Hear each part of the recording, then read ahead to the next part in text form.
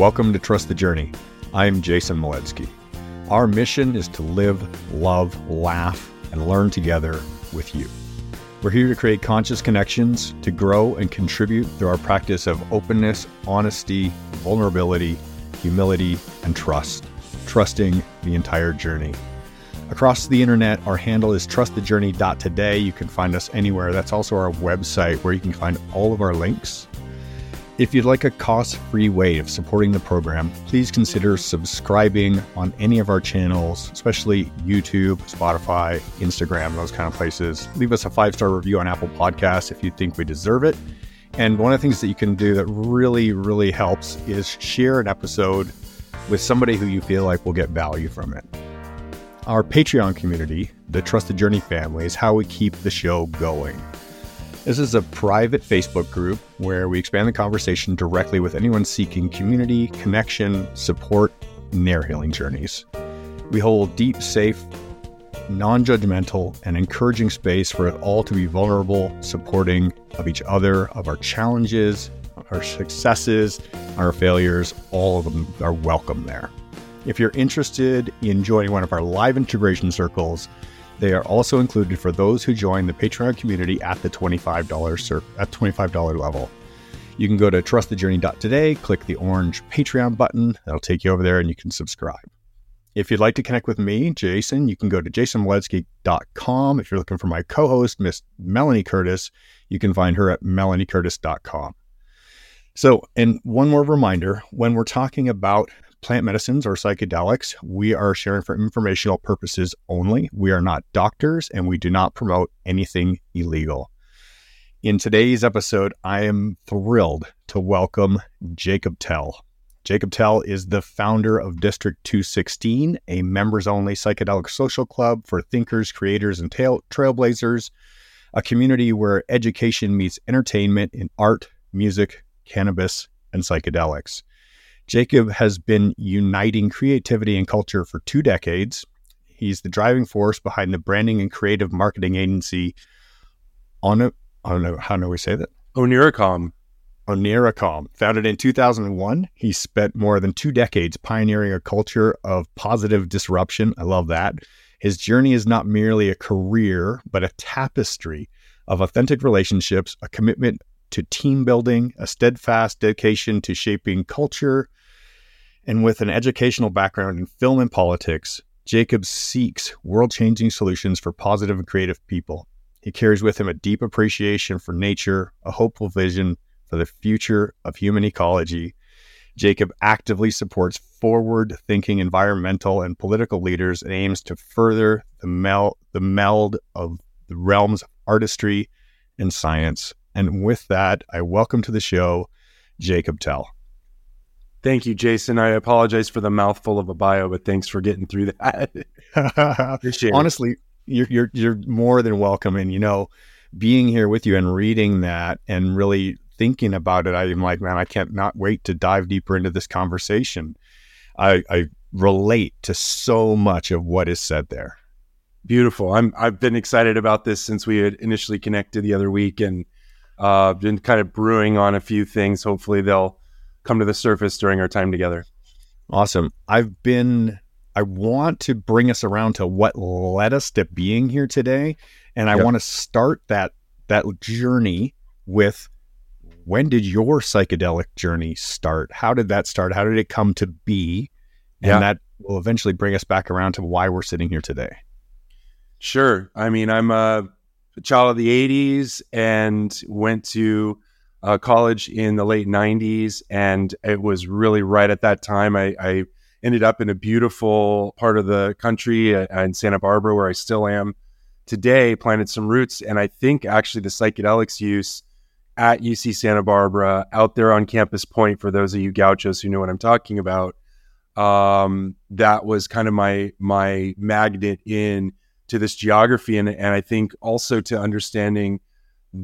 trying to understand and learn more of the history with the Chumash tribe here, and just trying to feel that connection with this beautiful location that I've been in. But yeah, I was about 18 when it all unfolded.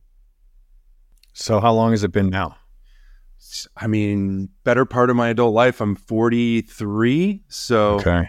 yeah, good 25 years of psychedelics use in different contexts and capacities.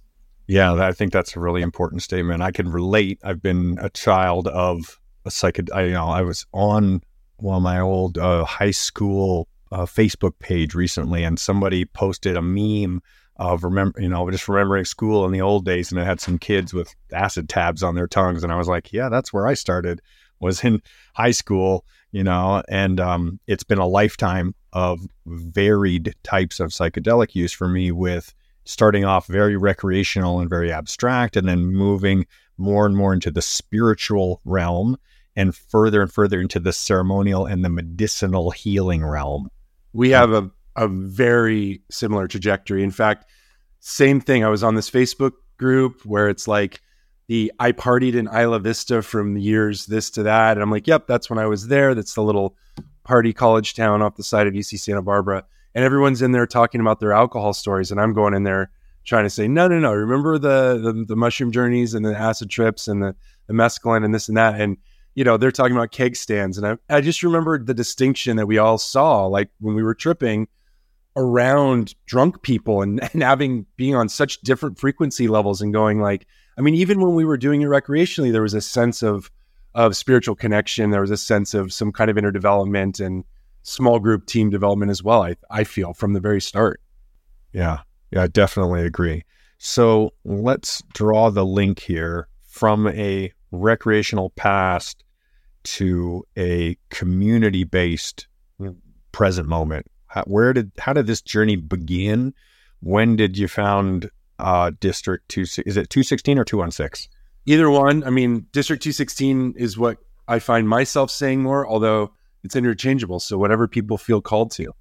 Okay. So tell me about District 216 and where the motivation came from. What's the goals? What's it all about? Sure. I mean, there's context, so I could just dive right in there. I could go back a little either way. Let's get some history. I'd like to hear what's the origin story of all of this. Sure. I mean, so for me, the same pretty much era as I'm learning about my relationship with cannabis and my relationship with psychedelics and being independent in college and all those things, I also got exposed to my family, my community, my church, my cults, I joke, which is the band Fish. For those of you that don't know, that's with a PH. And I really right there in the late 90s started going to see shows with psychedelics as well. And it completely opened my eyes to not just the scene and not just the power of live music and the community around it, but it created this need and drive for entrepreneurial venture within me. And all of what I have done since, and the various ventures I've been involved in, starting with Oniricom, the marketing company 22 years ago, 2001, when we founded that, came from this thread of what these guys did, which is an environment of yes and, this improvisational spirit. You're never going to know what's going to happen that night. The connection between artist and fan, breaking that wall down and creating this, very energetic exchange, being very authentic to the moment, trying to be very present, and creating community intentionally around all of that. And so all of that has been carried through and into the marketing company. I could then go down the journey of working in the music industry early on and getting opportunities to go out and tour the world internationally and manage and run merchandise for Jack Johnson, an amazing, incredible artist, learning how to bring sustainability and environmentalism into cause-driven marketing from there. For a decade doing the music industry thing, working with major labels, then moving into consumer packaged goods, eventually into cannabis, eventually into psychedelics. Then the pandemic hits. We have this empty building. What are we going to do? Fast forwarding through the Cliffs Notes for you, but creating basically a venue out of our building, doing events eventually here. And so when you fast forward to about a year and a half, 2 years ago, when I knew I wanted to do more community building, more event production, and when I realized that I could wrap a social club membership model around it, if you put everything I just said into a blender, essentially District216 came out. It was community, it was events, it's media, educational thought leadership, bringing together people to learn and share and grow, at the same time, and doing it around topics that really matter. A lot of things that are taboo that should be normalized, especially around cannabis and psychedelics. And really, it's all about consciousness raising. So that's a long-winded way to answer that question. Thank you, though. The detail there, the comprehensiveness really helps to put some foundation in place to understand, where we're at today. And I want to say I completely agree with you about the, creating a safe space to discuss the taboo, air quotes on taboo, so many things that we have lived our lives feeling like we can't talk about them. And that they're the judgment that comes along with that, and finally saying, you know what, we're tired of not talking about these things because they're part of our lives, and we're all just pretending like it isn't for like some magic, the great Oz behind the curtain kind of thing. This is the reality of the world. This is the culture that we are all born into, have lived in, and continue to live in and grow into. And it's up to us to define what we want it to look like going forward. So people like yourself are making action steps towards creating and holding safe places for us to be completely vulnerable about who we really are and the cultures that we want to foster and curate. Thank you. I applaud. I'm a huge fan. I receive that. I feel heard and seen in that. And I think for me, if the ripple effect goes back out of just living in alignment and being authentic, like those are the things that truly matter if we're going to elevate consciousness and make the society that we want. And so actually, when you asked me, funny enough, to send you a headshot, I decided to send you two. I didn't listen to your rule. I sent you a before and an after, before coming out of the psychedelics closet, and then since living in alignment.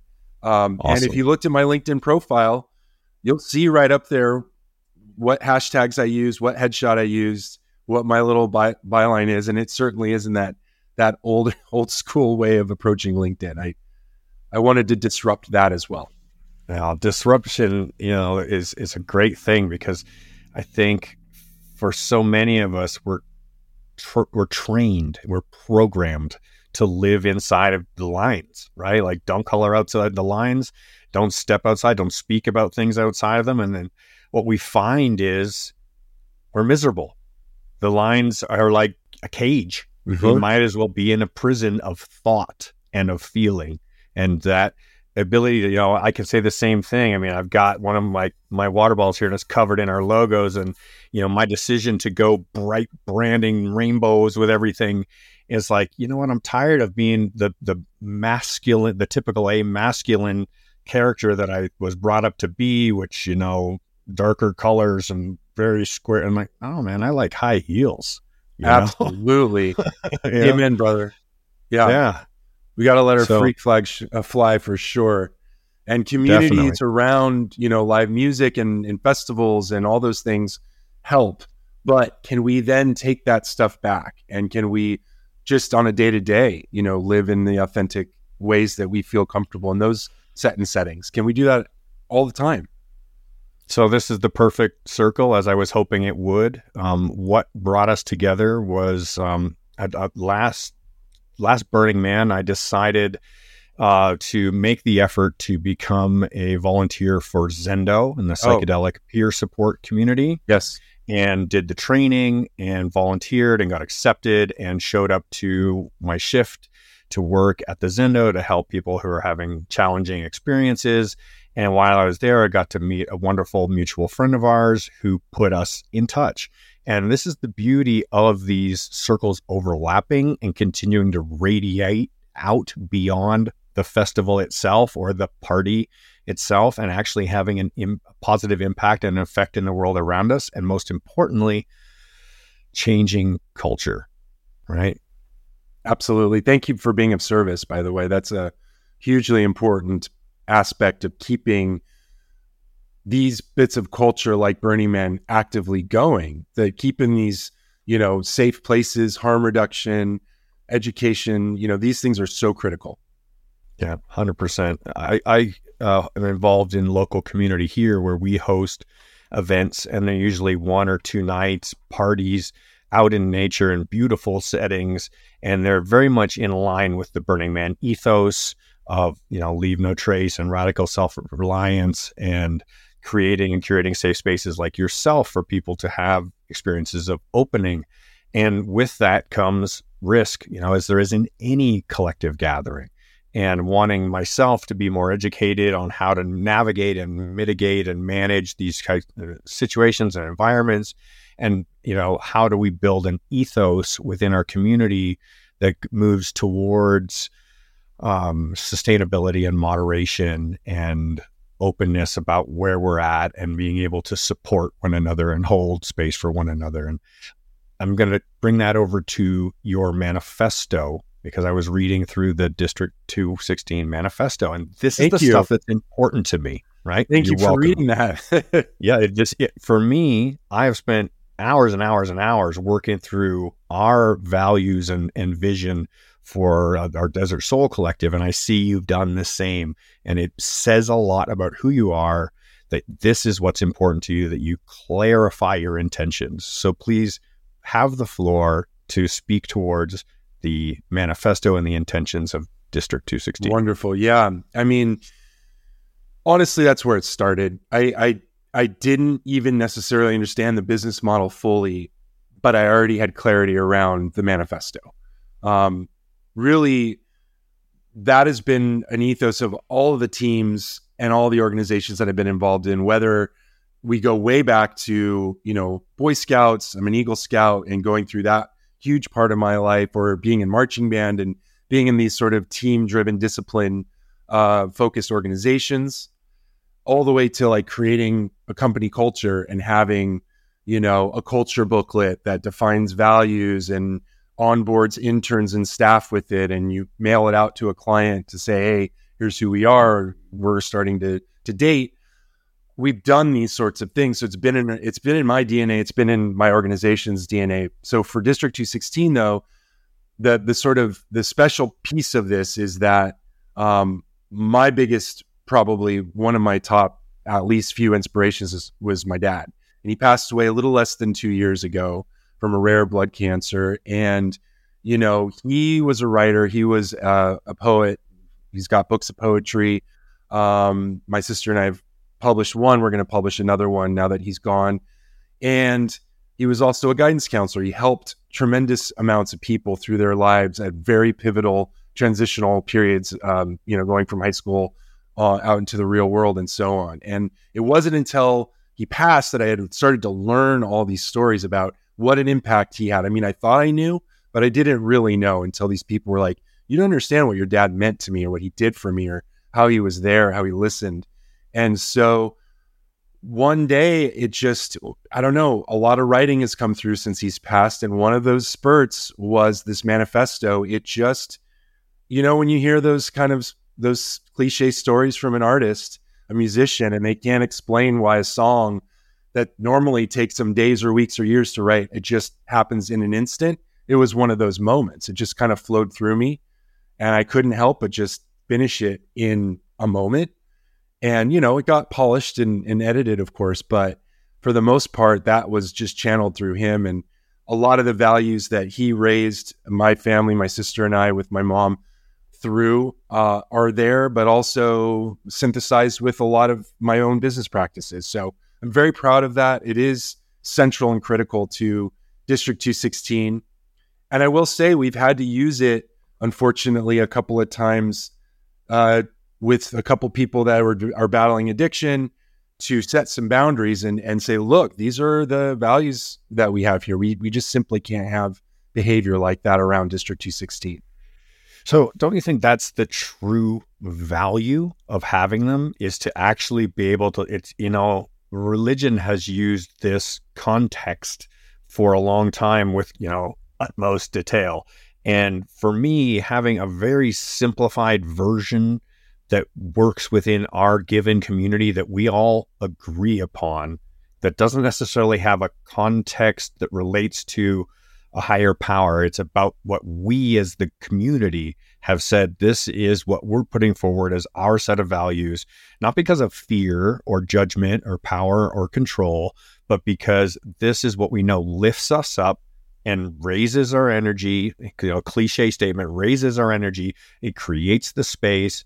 It connects us. It allows us to see ourselves. It gives us the room to grow. It does all the things that we need, and it doesn't exclude anybody. So well said. I couldn't have said it better. I mean, the only other thing I would add is like when we're making a container, we're setting space. Typically, there are some ground rules that are set in that process. So this kind of advances that, right? It's like you're coming into this container, whether it's to a smaller Wednesday night gathering that we have weekly or to our bigger marquee events once a quarter. And this is the context of the value system that you can expect. So do you pre-share these in written or digital form? Are they up, in the venue for people to read? Yes. How are they digested? Yeah. Yeah, actually for our programs that we have for our marquee events, I can actually do a show and tell. It's not too far from me. We print these out, each time we do like a marquee event, and it just has a run of show and sponsors and whatnot. But the back panel is 100% the manifesto. Of course, I got the dedication to my dad at the bottom there, but that is something that's handed out to every single person. These are about 250 to 300 person gatherings. We've done 4 of them this year, quarterly, like I said.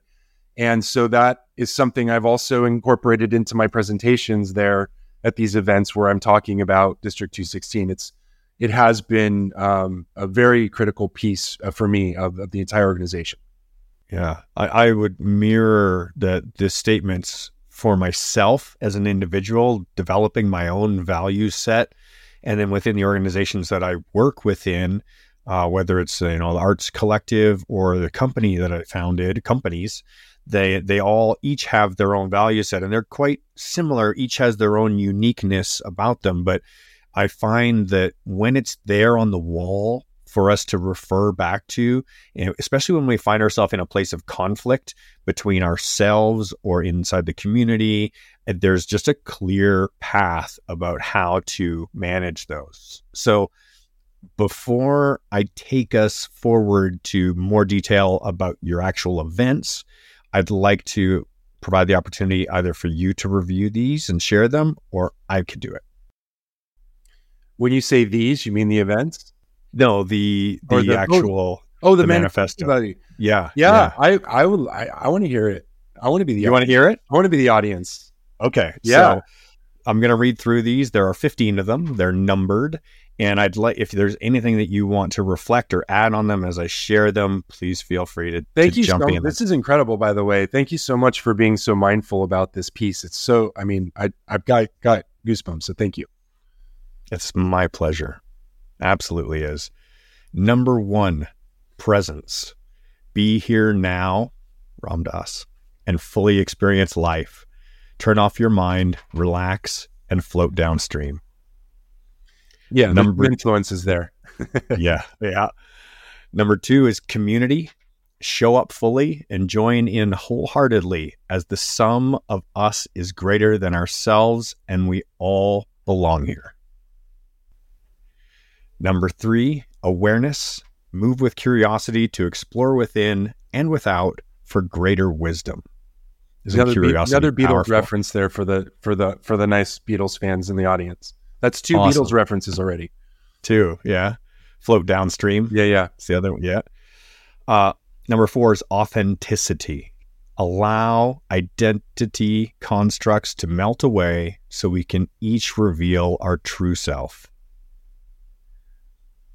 Number 5, honor. Know who and what have come before, cultures, traditions, and life ways, and seek to bring their benefits into the future. I really like that. It oversteps tradition and speaks towards respect for those who have already, made the mistakes and learned from them. And when I hear the term, standing on the shoulders of giants, which is certainly in this, to me, I always thought of it more of like scientific advancements, like we're learning and then we're expanding on those things. But I wanted it to feel more like, from our elders and from these civilizations that have come before us. Yeah. It's amazing as we get older how much we suddenly go, wow, the older people really know what they're talking about. Yeah. Number 6 is art and science. Beautiful. Unravel the most effective answer at the intersection of intuition and data. Man, do I ever resonate with that one. It's like home for me. Yes. Number 7 is disruption. Challenge the status quo to inspire our greater good. Yes. Yeah. Number 8, natural selection. Evolve with constant refinement while looking to nature for answers, recognizing that human systems are imperfect. Number 9 is expansion. Escape the feedback loop of our own bubble with diverse perspectives that dissolve preconceptions and usher new ideas, networks, and people into our lives. Now, I want to touch on this really quick because I'm an introvert, and you might not be able to tell it because I do engage in an outward way, but I go way inside my own feedback loop way too much. And getting out of the bubble and getting other people's perspectives has been some of the most powerful healing that I've done. So I really love that that's in there. Beautiful. Thank you for sharing. Yeah. Number 10, patience. True. Got to tell myself this one. Pause, as it is the silence between the notes that make the music. This is one of my very favorite quotes. I was about to say the same thing. Yep. It's lives close to my heart all the time, and the practice of pause is such an art in itself. All right, number 11, play. Channel your inner child's lighthearted wonder, curiosity, and thirst for fun to create elevated experiences and solutions. The child inside of us knows what's up. Nope. Number 12 is oneness. Look to all the stars to honor our cosmic blueprint. Gravity's got a hold of us all, and we're all star stuff. There's a few references in there. This is a really important one to me. First of all, you've got the cosmos, reboot into Neil deGrasse Tyson, obviously. But the gravity's got a hold of us all is actually Jack Johnson, the artist, wrote a song, but that's a reference back to Vonnegut. It's a Kurt Vonnegut concept from I forget which book. I apologize, but this idea that gravity's got a hold of us all. At the end of the day, like, we are very small. And then we are all star stuffs. Carl Sagan, right? Sagan, yep. It's Sagan and Neil deGrasse doing the reboot on Sagan. And it's all wrapped in there. Man, Sagan just hits me. His tone and delivery just steamrolls me with love every single time. Speaking of that, number 13 is love. Open your heart to the people, experiences, ideas, and vulnerabilities that show up. Thank you. Number 14, courage. Transmute fear to courage, acts of consciousness expansion. Transmute fear to courage, courageous acts of consciousness expansion. I'm pretty dyslexic. As an introvert, though, right? This is an opportunity to take that fear and move it into something where you can be vulnerable in a group. Yeah. Last on the list here, 15, let it be. Another Beatles reference. Leave judgments at the door, as what will be revealed is it's all understood. Yep. And that's another title to a Jack Johnson song. It's all understood. Yeah, I love that song. Yeah. So there's a lot of the music tapestry woven from my influences in my life there too. And again, very, very grateful that you took the time. Thank you. Yeah, of course, and again, you putting this out into the world and having the more of us that do this for ourselves and our communities, the more alignment we'll find. Because as I review this list, it's basically the same list with some slight rewordings of the same things that I have in my life, same things that I see at Burning Man, the same things I see in the cultures that I choose and wish to continue to foster and create. So we find our alignment by saying, this is what's important to me and why. Absolutely. So, Absolutely. Yeah. And of course, you have the manifesto dedicated to Daryl Tell, your father. Yep. So yep. Thank you for that. Thank you. Thank you, Jason. You're welcome. So let's jump over to here and now, putting on these events in this, is it a warehouse, a big building? Tell me about it. Give me a description. Yeah. Yeah. So this is where my day job, Oniricom, the marketing agency, I'm sitting in my office here. We've got other tenants in the building. We have other Oniricom employees in the building. And when it's not just office space, like I said, we rent it out. We do photo shoots, video shoots, and live streams here during daytime hours. And then nights and weekends, it becomes an event space. We've had comedy shows and music and private parties and weddings and whatnot. That is a brand of itself called Loto Studios. So we're in Loto Studios, and Loto Studios has hosted all 44 District 216 events. And we've had, if you can believe it, we launched January 29th, the end of January. In just 10 months, we've had 44 events, and all of them have been here at Loto Studios. Wow, you've been busy. Yeah. Yeah, sleep has not been really one of my values as of this 2023, but we'll get there. We're building something, and it takes a little extra put in, but it's been exciting. It's been amazing. So I went on the website and I scanned through some of the different things that you've hosted there, some of the talks, and there's a number of videos and different types of gatherings. So describe for our audience some of the difference between, say, the quarterly marquee. The marquees, thank you. Yeah. The marquee events versus some of the others, other types of events you got going on. Absolutely. So every single week we have a Wednesday night. Today happens to be Thursday. Last night we had an amazing packed house with a psychologist that does psychedelic preparation and psychedelic integration with patients. She doesn't actually do the journey part, but she does the before and the after. She also will work with ketamine since it's legal. And so she talked all about the connection between dreams and the dream space and the psychedelic realm. And it was fascinating. And we had about, more than average, about 45, 50 folks in the room for that. Normally our Wednesdays are 20, 25 people. And we mix up the formats between like an interview, a presentation format like we had last night. We'll do workshops. We'll have roundtable conversations, or we'll do a documentary film screening.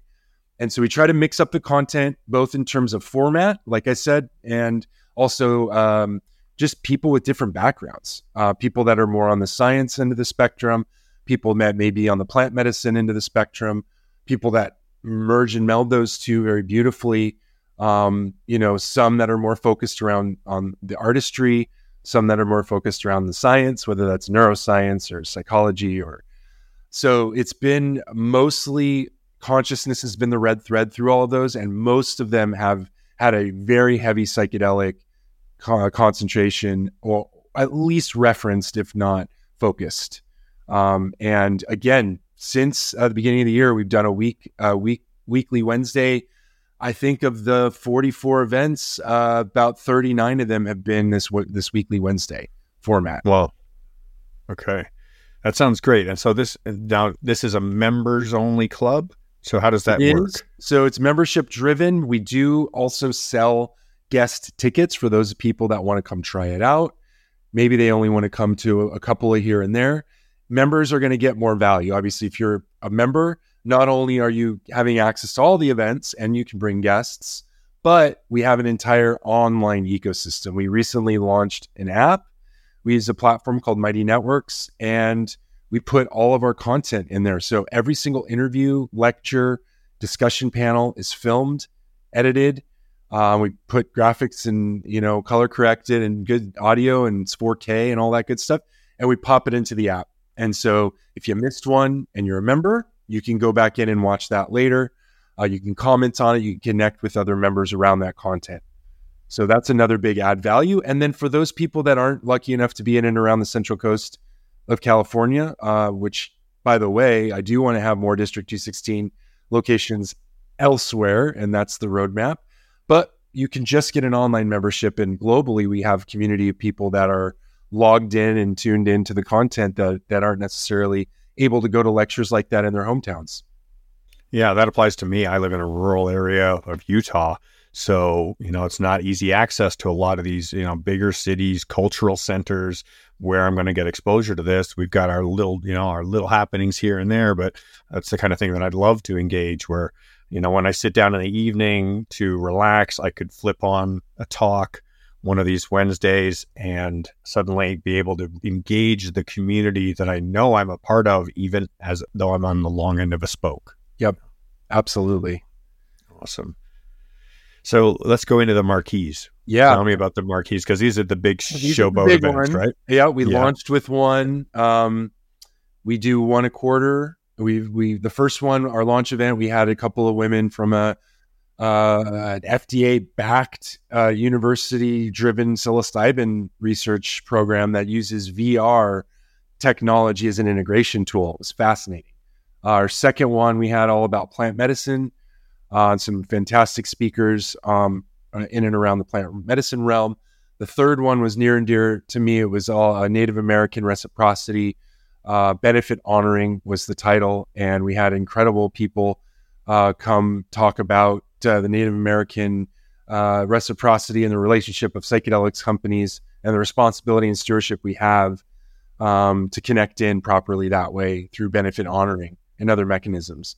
And then most recently, our fourth one was on sex and psychedelics, and it was an all-women panel on sexuality and psychedelics and safety and all sorts of related things. And that was a fantastic event a couple of weeks ago.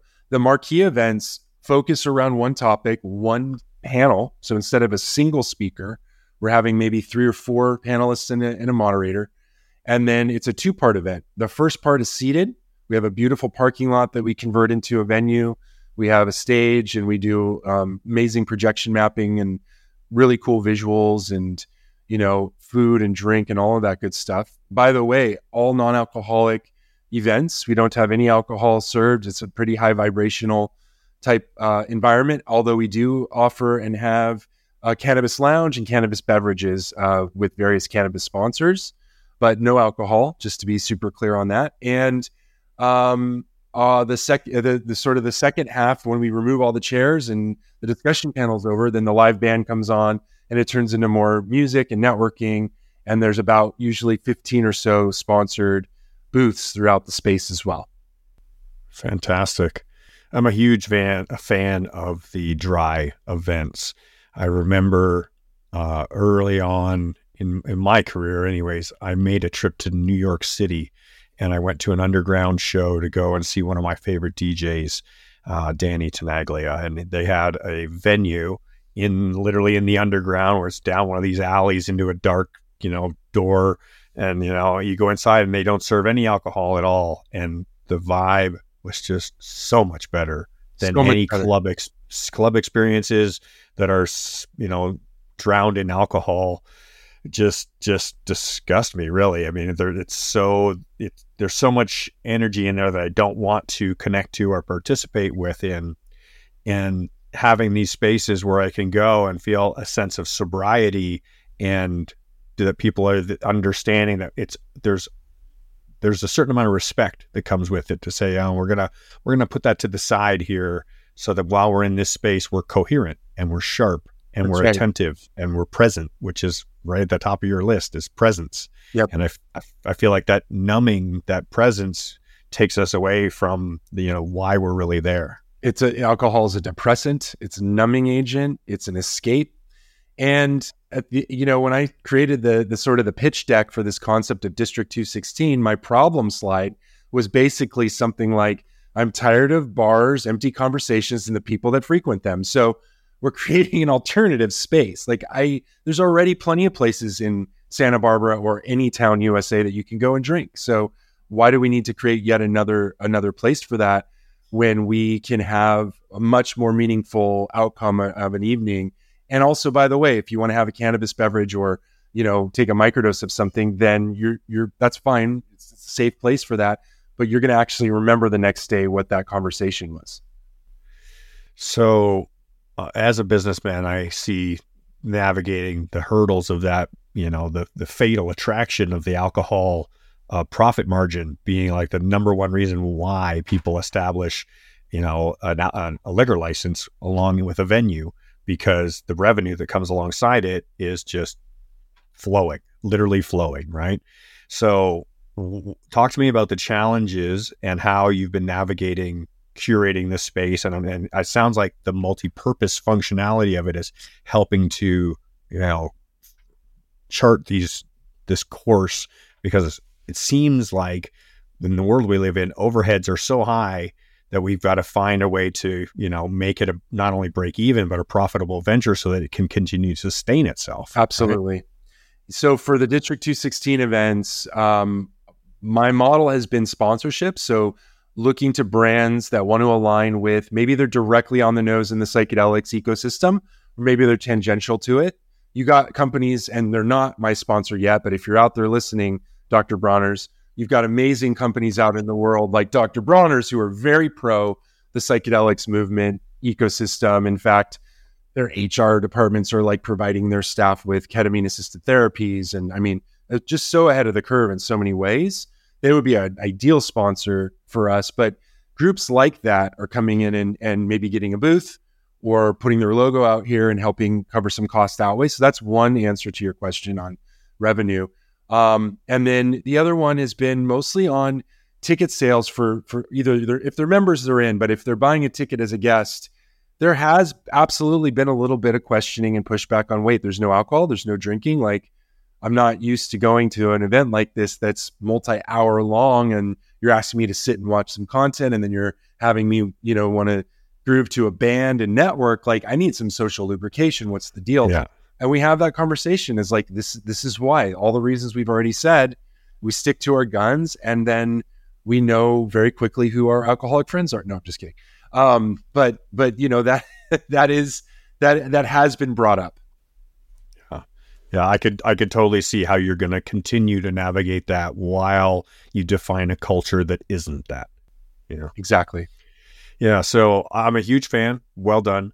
The idea of being able to go out for an evening that includes education or edutainment, and being able to be present for live interaction and conversation, and moving that into then connections and social situations sounds like the kind of place I want to hang out, because you'll never find me at a bar. Yeah, just never. And so because of that, I mean, just speaking as an individual, I feel isolated in society. Like, I don't have a place. Like, exactly. I don't have a home, right? Like, where am I supposed to go? Absolutely. We're leaning into this. Like, I know that the term coin may not be the right one, but this Cali sober concept of like, I don't drink, but it's cannabis and mushrooms, and that's my thing.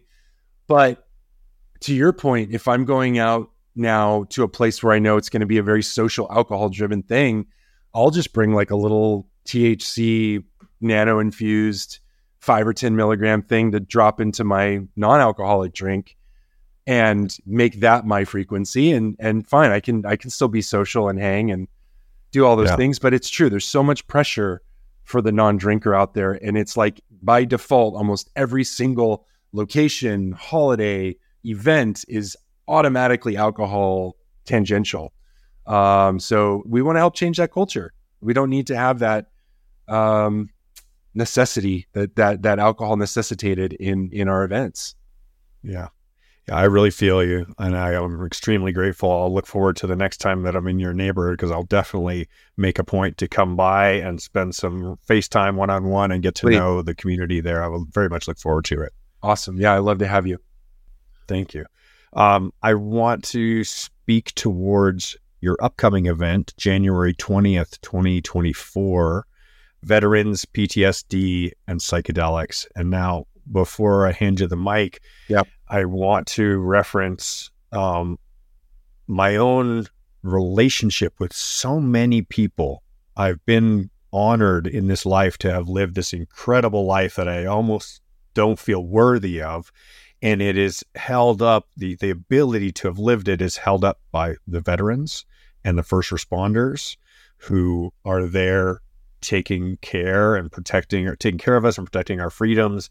And I have seen so many of my friends and coworkers in these spaces struggling intensely with PTSD. And I've seen the complete reversals of lives that were just going down the toilet, coming back and seeing the light of day again because of psychedelics. And for me, I understand, and I heard it straight from a Navy SEAL. It was a Navy SEAL at this Psychedelic Sciences Conference. He said, we're the bridge.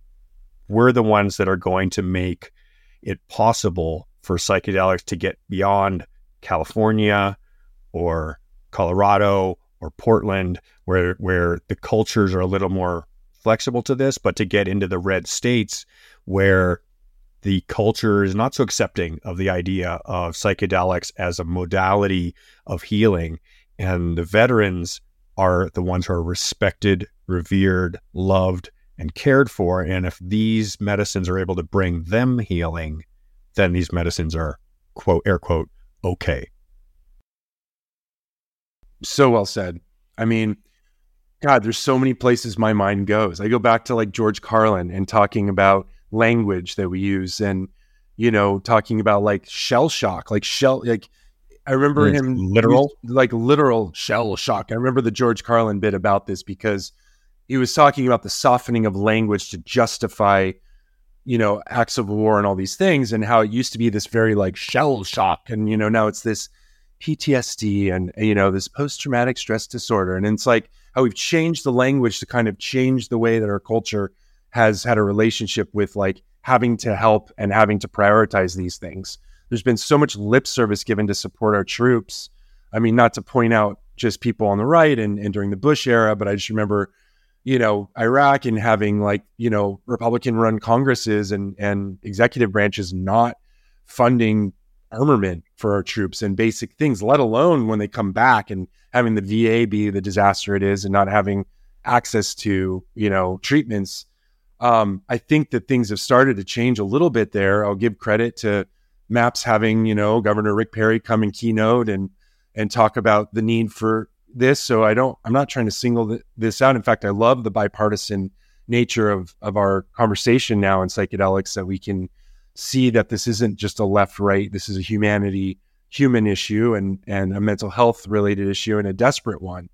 But, you know, if there's any way that any treatment can provide any relief for, to your point, the people that have created and protected what we supposedly love and behold as this country, how could we not? You know, how could we not be touting these things? And even if to carve out exceptions immediately for veterans and first responders and deal with the general population later, like why and how is this not already here now?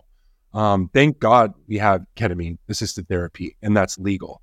You know, I know MDMA and psilocybin are around the bend with our clinical trials, and Rick Doblin is just can't speak his praises enough for what he's done through MAPS, but it's just not, it's too little too late. It's not enough. The number of daily suicides, I mean, you learn one stat and then you wait 6 months and that stat's wrong because the daily number of suicides is already increased again from this cohort. And it's unbelievable. So if we can do a little tiny bit to shine a light on this and create a conversation that keeps momentum going, then I'm January 20th is a critical event for us.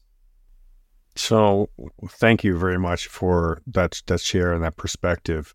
I wanted to open the discussion around this topic specifically with the hopes that even one veteran hears this podcast and goes to that event because of hearing about this, and then finds their way towards some relief from the post-traumatic stress through these modalities. And again, I also applaud Rick Doblin and MAPS. I've been following Rick for 25 years now, and since I first found out about MAPS. And the stage 3 clinical trials of MDMA are complete and things are moving forward. And I mean, I fully expect that we'll see clinics within the next 2 years up and operating. And I agree. Rolling it. Yeah.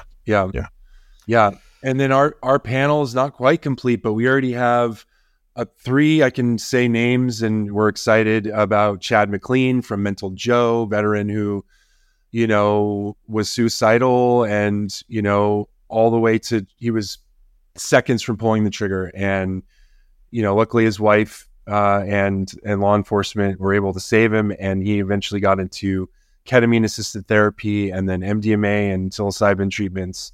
And now he's turned it all around, become an entrepreneur, started an apparel company that gives back to first responders and veterans.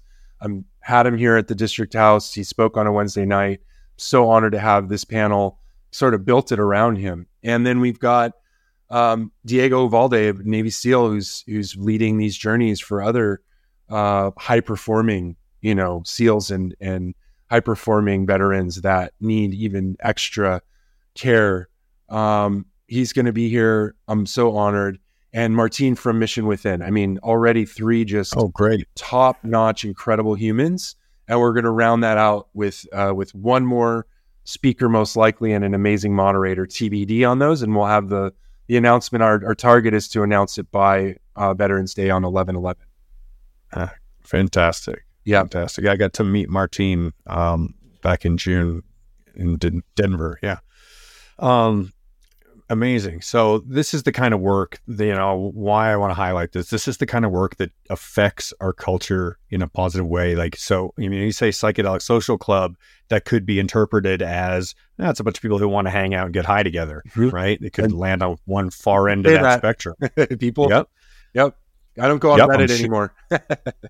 Yeah, I'm sure people would say that. But then when you really look at what's going on here, is we're talking about finding modalities of connection and healing for those of us that most need them, and everybody in between. I loved the conversation on sex and psychedelics. I watched the video the other night. Awesome. And it was wonderful to hear everything that was spoken about there. Yeah, this is the path. This is the way. So this is the way. Amen to that. Yeah. And you just said it, man. Connection and healing. It's funny, I put this manifesto out and we set these value systems, but until you actually had people here and then kind of parroting back their experiences, they've told me, and many of the members and guests have come up to me and said, those are the two things. Thank you. I have connection. I have community now. I've been in Santa Barbara. I haven't really felt like I found my tribe or my people, and now I have. And then also several people have come and said, I have gotten tremendous healing from knowing that I'm not crazy. I can come to this place and say, I just hallucinated and saw this thing. And wait, you're not saying I'm crazy? You actually want to engage me and go deeper and try to help me find meaning to what that experience was? Oh my God, I had nowhere else to go. That to me just makes it all so worthwhile. Yeah, absolutely. So, Jacob, let's get your handles out there. How do people get in touch with you? What are your handles? Lay it down. I mean, for me personally, I'm easy. It's Jacob Tell, at Jacob Tell on all the things. And JACOB. It's not that weird K spelling since the vampire movie came out. I keep getting hit with that question. And then for District 216, all of it's linked at the bottom of district216.com. Get on our mailing list. We send out a weekly newsletter about all the events and different content that we have. But then if you want to specifically find us on Instagram, which is our most active platform, it's just at District216 official, because someone else out there got District 216. Go figure. Yeah. And what about the app? I'm curious myself to get on there. So where do I find it? How do I get signed up? On the website, district216.com, that big purple button in the upper right. I think it just says become a member. Become a member. Yeah. That will then send you to a grid of the options of the different tiers. And then any of those free trial, 1 week free trial buttons will get you into the app ecosystem. And you can either stay in the web, or you can actually download an Apple or Android version of the app if you really want to get fancy and be in the app itself. So either way, web or app. Cool. Thank you. Is there anything else that you'd like to have a chance to share about before we bring this show to a close? Man, I just, this is what it's all about. It takes everybody using their platforms. You with this podcast, me with bringing together community. We all have this greater purpose, and I really do believe in that rising tide lifts all ships. ethos. And I just appreciate you having me here, taking the time to do the research, read the manifesto. You know, both of us, I feel, have connected and actively listened. And that's all we can hope for, to help elevate consciousness and help change humanity for the better. Thank you, Jacob. I mirror everything that you say. I love your work, man. I love your work. Thank you. Yeah. Thank you for coming on the show today. If you'd like a cost-free way of supporting the podcast, please consider subscribing, YouTube, Spotify, follow us on Instagram, leave us a 5-star review. Anything to support and spread the word is truly appreciated. The thing that really keeps the show going is the Patreon community. Without the financial support of everybody in our Trust the Journey family, we would literally not be able to produce these shows. So if you'd like to become a member and find yourself connected and supported in a virtual space where we're fostering the same set of values that we've been talking about on this show, where we're there for each other, we have a collective community where everybody is welcome and our values are clear, go ahead and get on Patreon and make a donation at any level. Thank you very much for being on the show today, Jacob. It's been a pleasure talking to you, and I look forward to further getting to know you better in person. Yes. And IRL, in real life. Yes, in real life, yeah. And I can't wait for you to meet my co-host, Miss Melanie Curtis. I'm sure you guys are going to vibe. Yes, I watched you two vibe on some episodes, and I'm very excited to meet her as well. Awesome. Looking forward to it. Well, thank you. Keep loving, keep laughing, and keep trusting the journey.